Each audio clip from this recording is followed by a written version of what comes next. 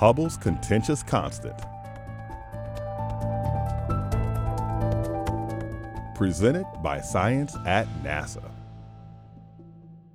Thanks to astronomer Edwin Hubble and others, scientists have known since 1929 that our universe is expanding. Its current rate of expansion is called Hubble's constant, or H0. There are two leading ways to measure H0, and for 15 years, they more or less agreed with one another. Not anymore, and that's a big deal. Here's why.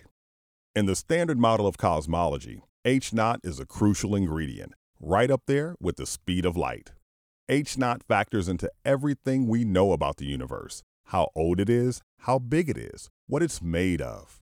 If H0 is tweaked, we get a different age of the universe, different relative amounts of matter, dark energy, and so on. Unlike the speed of light, however, scientists can't measure H0 in the laboratory. Instead, H0 has to be inferred from observations of the universe. One way scientists have measured H0 is to use observations of Type 1a supernovae combined with their host galaxy's redshifts. Each 1a supernova releases roughly the same amount of light when it explodes. Measuring the amount of light we receive from a 1a supernova tells us its distance.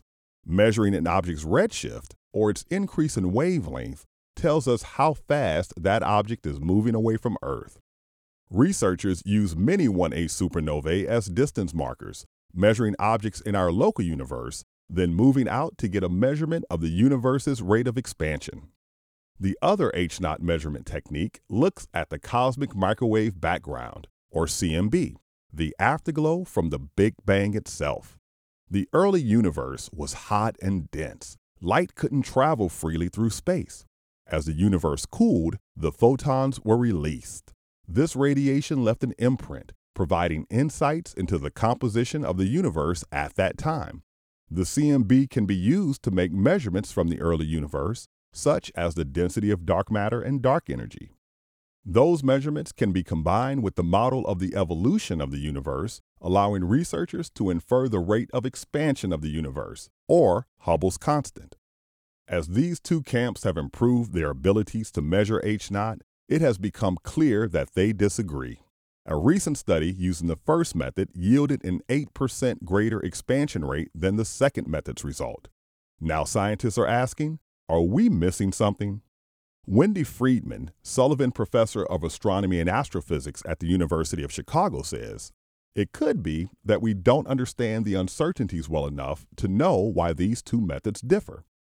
Friedman led a 2001 study using the Hubble Space Telescope to measure H0 via the first method, and is leading a new project to measure it more accurately.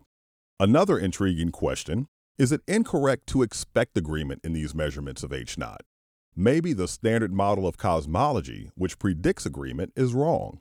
That would send researchers on an exciting search for a new model of the cosmos. Do we really know what makes up all of the radiation in the Big Bang, wonders Friedman? Is there a new kind of particle we aren't accounting for? Or are dark energies or dark matter's properties changing over time? Over the next few years, researchers like Friedman will be trying to poke holes in how each method conducts its analysis before possibly invoking a revised model of cosmology. For more mind-expanding news about the cosmos, stay tuned to science.nasa.gov.